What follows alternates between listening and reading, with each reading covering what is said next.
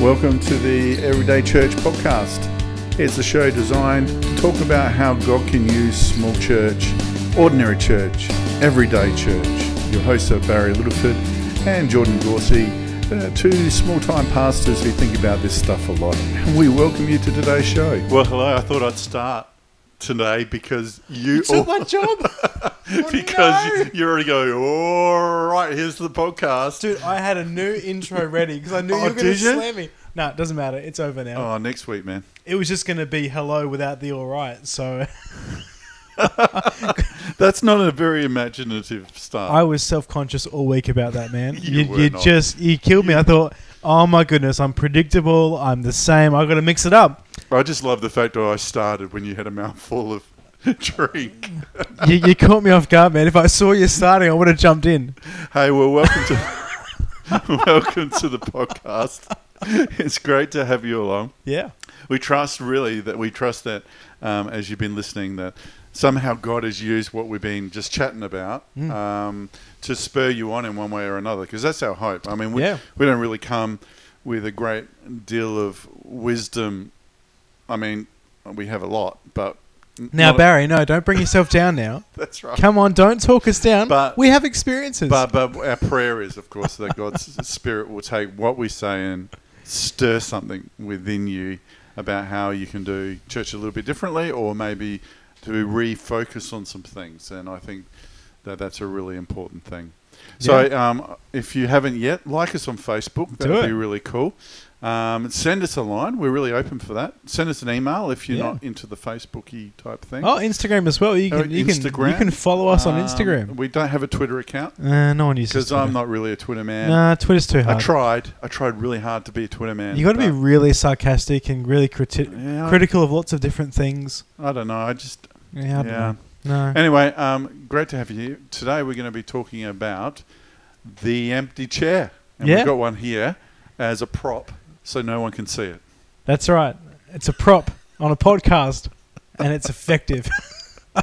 We've just played a game of basketball, had a swim in a very cold pool, and here we are. We're ready. Ready to go and really focused. I can feel that this podcast I am ready. It's going to be focused. Anyway, it's episode 24. It's exciting. We're almost at 25. And 25 is close to 50. And once you get to 50, you're pretty successful as a podcast. Just hands down. I think so. I think that's the rule. I think that we actually start getting invited on other people's podcasts when we reach about 50. Yeah, and when we invite others onto ours, they'll actually start saying yes. Maybe. So we're going to talk about the empty chair, and particularly we're looking at the empty chair because what we wanted to focus on today is how we can get caught up in our own culture and not necessarily look at what we do from a stranger's point of view, from the person who's not yet there or someone brand new coming into the congregation. And I know that every time I know that someone comes in who doesn't come from faith, it makes me hypersensitive to whatever it is. So last Sunday we had a mum come from playgroup into church, which is fantastic. Like just an amazing, easy transition for her, which is fantastic. But I remember stepping to her, saying hello to her because I've talked to her in playgroup, and I said, "Has anyone told you where things are?" And she goes, "Oh, not at all." And so I go, "Okay, well, I want to let you know that if your kids are crying at any time or upset and you are uncomfortable with them, then this is where the room is that you can take them if you like. And we've got a creche and they can look after them. And this is where where the toilets are because you've been to playgroup, but this is the kind of the deal." So she could feel at home, and not of worry about things. But nobody had had that conversation before I had. Which I was kind of hoping that the people at the front door would have, knowing that the person's new. But it's always interesting, isn't it, to start looking at how we do church through the eyes of the stranger and really start to work at our churches being focused at the people who are yet to be in the empty chairs. That's it. I think that's the key, because if you think about it, it's easy to forget. Because as you're aware, I'm aware, Sundays roll around all the time and you can get into a bit of a loop. There's about 52 of them in a year. You're joking. Every 7 days the Sunday comes around. Feels like there's 100 now. But they just keep coming around. They do. And it's very easy to get into a pattern. And if that pattern is not focused on the empty chair, as we call it, then all of a sudden that pattern actually will exclude people, when our heart's desire as pastors is to include people. That's right. We want to be about those that aren't there yet. And in my preaching, I always refer to the empty seat, because that's my prayer point. My prayer point is that the empty seat would be filled, and that we would be able to love them and care for them as they grow in their relationship with Jesus as well. So with that, there are some really important questions that the church has to ask, and leaders in particular have to ask. Are we, in how we're ministering to our congregation, is the culture of our congregation positioning itself in such a way that it answers the questions of the new person before they even have to ask them? That's the goal, I think. And so it starts with outside. Like it starts with signage, and that the signage actually has the right times of the service. Yeah. I mean... we're working on this at Parafield Gardens. We've just come to a consensus of when our evening service is going to start. There was a debate. Oh, yeah. We did a survey and all sorts of things. It was cool. But there was no signage to actually say that the evening service is even on out the front. Oh, wow. Okay. It's just the morning service. Good place to start. And I must admit, looking back now and thinking of the 10 years at Gawler, I ran a night service for 9 years. It was never up on the sign. Yeah, wow. And it still isn't. Still isn't. It still isn't up on the sign. So, signage is important, and your web presence is important, and we've talked about that before. Yeah, very early on. The web presence has to be designed for someone who knows nothing, who's on the outside, to invite them in. Yeah, really, the website is not for the person inside the church. No. Because the person inside the church has the info from being inside the church. Or knows where to go. Knows where to go, knows what's happening, might even get a news sheet on a Sunday. There's no reason for the website to be for the congregation member. It's for the visitor. It's for the person who's inquiring. So it has to be clean and simple and for them. So if you want to listen more about that, earlier episodes, way back, maybe episode 3 or 4. I reckon. Pretty early on. That was forever ago. We're up to 24 now. We weren't as polished as what we are now. We're still figuring out our audio issues. There was a couple that were in the ocean, weren't we? Yeah, next to a waterfall.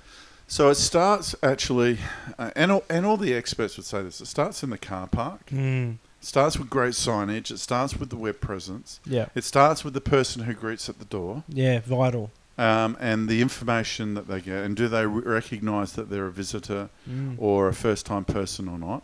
And really, unless your church is cracking 200, people should know. Yeah, you should know who's new and who's not. And if they're not new, you should know their names. you know? And don't get me onto names, man, because I'm trying really hard. You're still forgetting old ones, learning new ones. Oh, my name bank is full, and I'm still apologising that I can't remember people's names. I'm just knowing the power of a new person comes in one week and you remember their name the next week. Yeah. There is power in remembering new person's name. So in a part of all of this, if you want to minister to the empty seat, you got to at least write it down. I write it down. New person, and I write a couple of descriptive features so I can remind myself who's who. Man, you're one up on me because someone introduces themselves and tells me my name, and I'm thinking of the next question I should ask them. Yeah.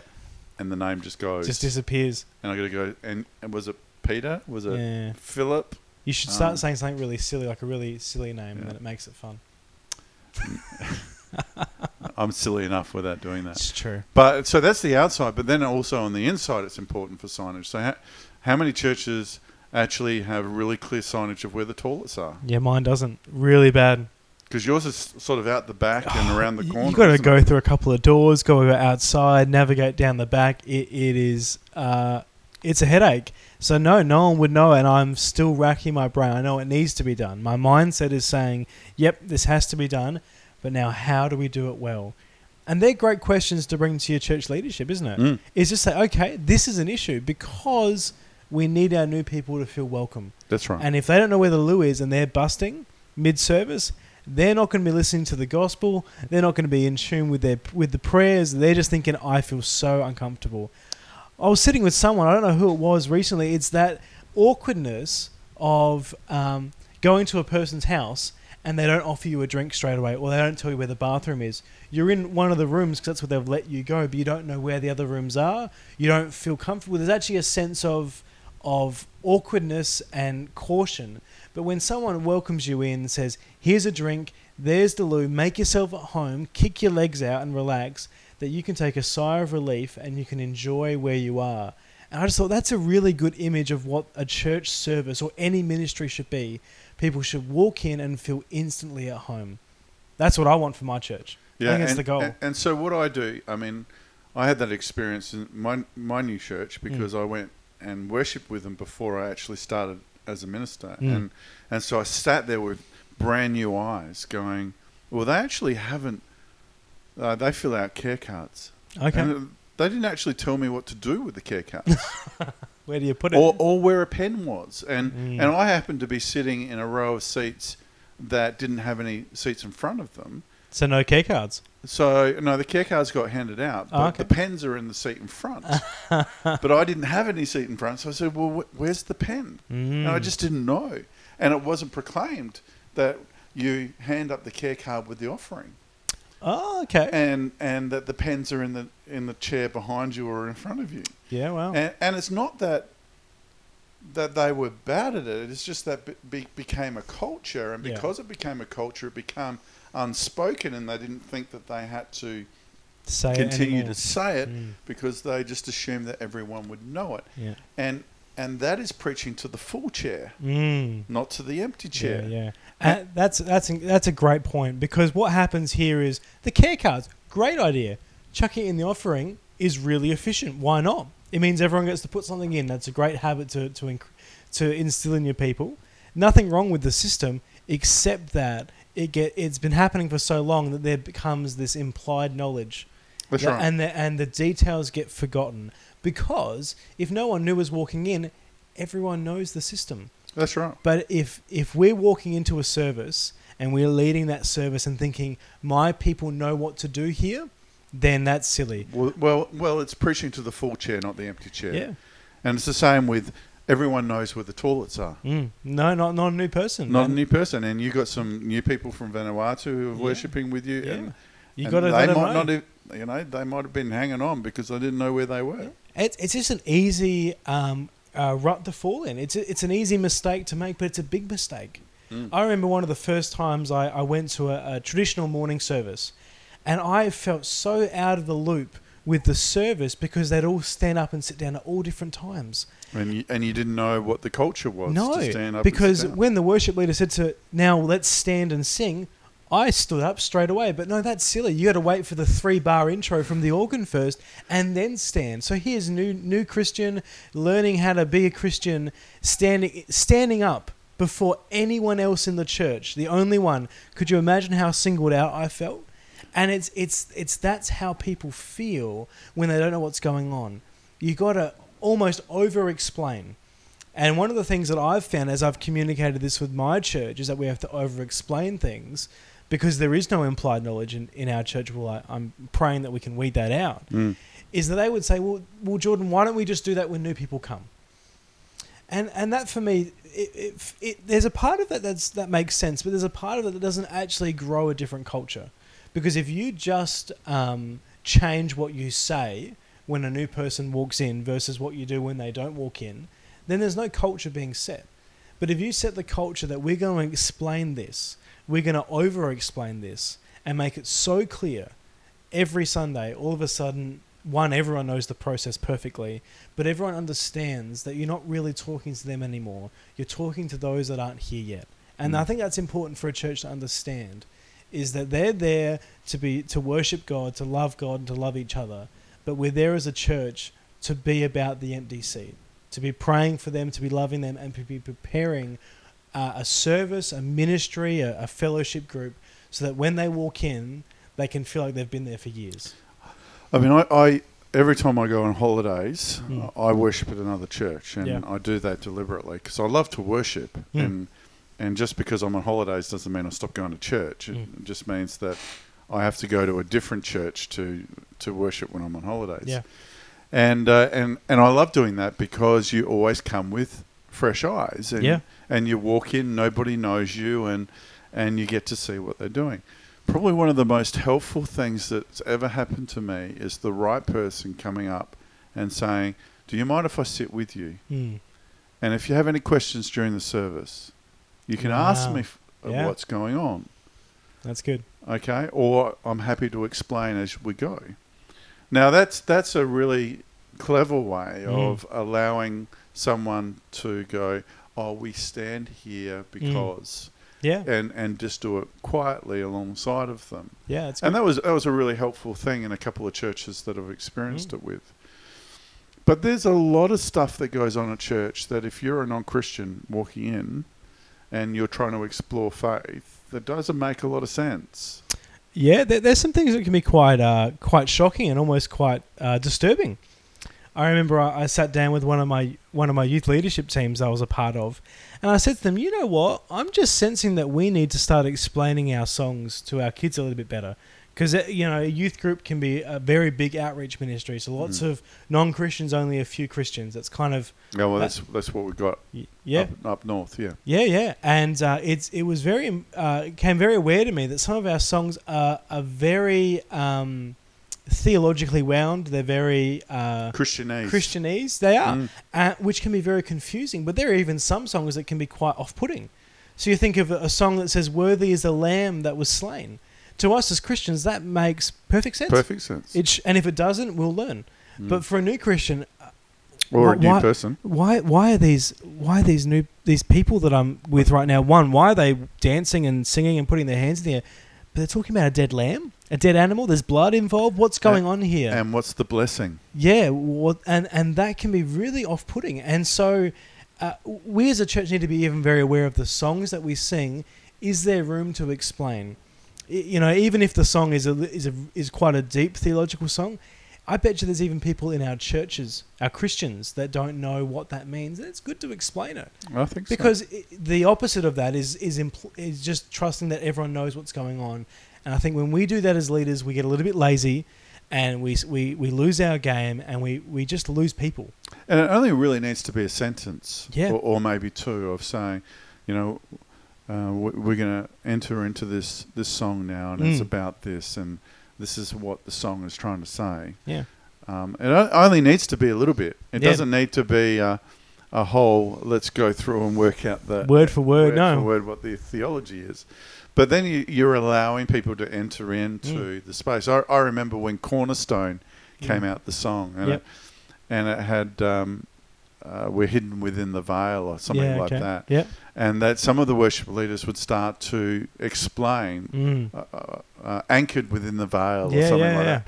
And because it was just a very weird terminology that Hillsong had put into there, they thought that they need to explain it. And I actually think we need to do it with a lot of songs. Yeah, there's not many songs that are, that you sing it and you know it. There's some that need to be explained. Yep. Most of them do. Which says something about our worship. And I think that worship primarily is for the Christian. It is. Not for the non-Christian, but I think we can allow people to enter in. And if we can allow people to enter in, then the Spirit of God may just do something inside of them. Yeah. So we have to really start thinking as leaders, what are the things that we have to start addressing? Because every church is different. Every church. So I know at my church we need to work on our sign at the front of the building. Because at the moment it's an old sign. And you've been talking about it for about a year? We have. It's on my list of things to do. And to be honest, it's on the bottom and it needs to be on the top. Because every Sunday that goes by, we're missing people. They don't know what's going on. That's a shame. So I know that's a big one. And the second one for me is definitely going to have to be welcome is at the door. That give instructions of where the toilet is. I think that's just crucial. I think without that, people are getting lost. And I think every church has to go through this and start thinking about it. One of the questions that I gave my church council, my leadership team at the beginning of the year, I said, we're going to focus on these key ministries this year. We're not going to do anything new. We're just going to focus on these things. The question that we're going to ask ourselves, though, with these things is how can we do them better? And it sounds simple, but until you ask that question, you don't know what's going to come of it. But when I asked that question with my leadership team, what are we going to do with our Sunday morning worship to make that better for the empty chair? We came out with these beautiful, rich discussions about what we could do and then what we could afford to do and what's something that we can plan to do in the future. And I'm really excited about what's happening there, you know? And if you can gear what you do for the empty chair, you are actually being hospitable. Yeah. And you're being welcoming and you're being friendly. And I think it's crucial that we look at how we do what we do and just don't assume that everyone understands the culture of how we do what we do. And every church has a culture. Yeah. And sometimes it's wonderful and other times it's really unhelpful. And so we've got to highlight and celebrate what's wonderful. Yeah. And we've got to question whether the unhelpful stuff is what we need to continue so that more people can enter into the faith and explore what it means. So it's a powerful tool. It's a simple question. How can we do this better? How can we minister more to the empty chair? And I think this can be applied to your Sunday service. This can be applied to your youth group, your ministry, whatever it is that you're doing.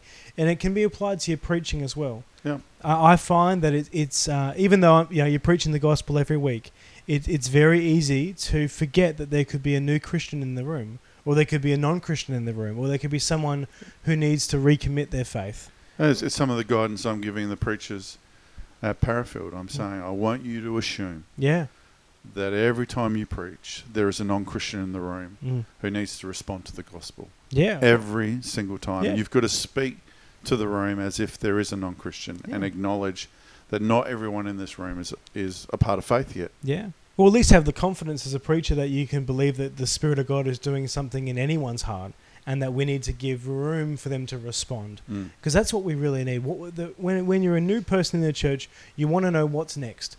And so it needs to be, everything needs to be explained. From the sermon, how can I respond to the sermon? How can I ask questions about that? Oh, they said that fellowship's after this. What in the world even is fellowship? That's First right. of all, we say that word and we know exactly what it means. It can mean anything, really. But what's fellowship? Can I come to that? Am I invited to fellowship? Where is it? Am I allowed to have the food? Is it free food? How long can I stay? Can I leave straight away? We need to be the churches that decide that we're going to answer those questions before they are even asked. And I mean, the larger churches, I think it's harder to do in the smaller churches, but the larger churches will have information booths. Yeah. All right, and so you want to know more, desk, or you want to sign up to be a volunteer for something, then that's the place that you go. And so I think they've got their systems down of how they welcome and how they connect and how they share what's going on really well. And I think that it doesn't matter what size we are, we've got to have that in our mind. How, if someone brand new walks off the street, what are they going to experience? Is it going to be an easy transition, or are we asking them to decode a whole lot of culture that they're not used to? Yeah. And I think it's our job to make it as simple as possible for them to enter in and to explain things as we go. One of my favourite videos that I stumbled upon recently was a Christian person going to their non-Christian friends and saying, what do you think this means? And they put out the word fellowship. But one of the funniest ones was when they said, what do you think a love offering is? And could you imagine what non-Christians would think a love offering is? They thought it was a weirdly sexual thing, and why is it being brought up at church? But isn't that so fascinating that we would get up on a church service as a pastor and say, we're just going to take up a love offering right now. And we're thinking, yep, no worries, we're going to give some money to someone. But the non-Christians thinking, you're going to do what right now? Yeah.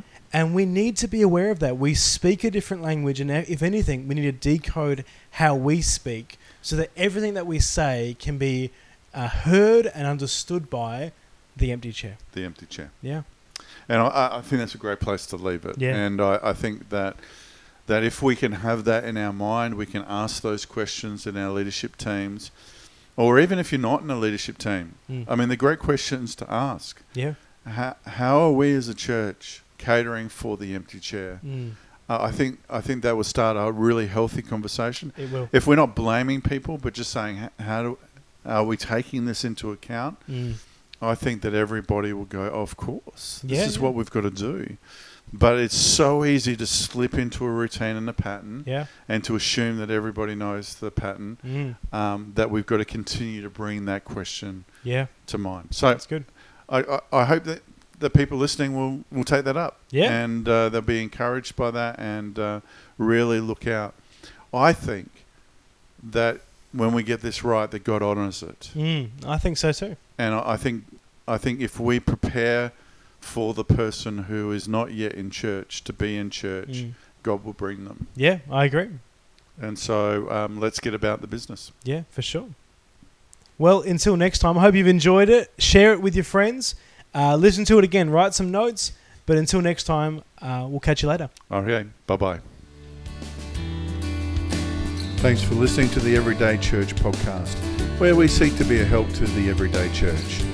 Our show notes can be found at openministries.net, and you can also become interactive by liking the Everyday Church podcast Facebook page. We trust that you've enjoyed today's show.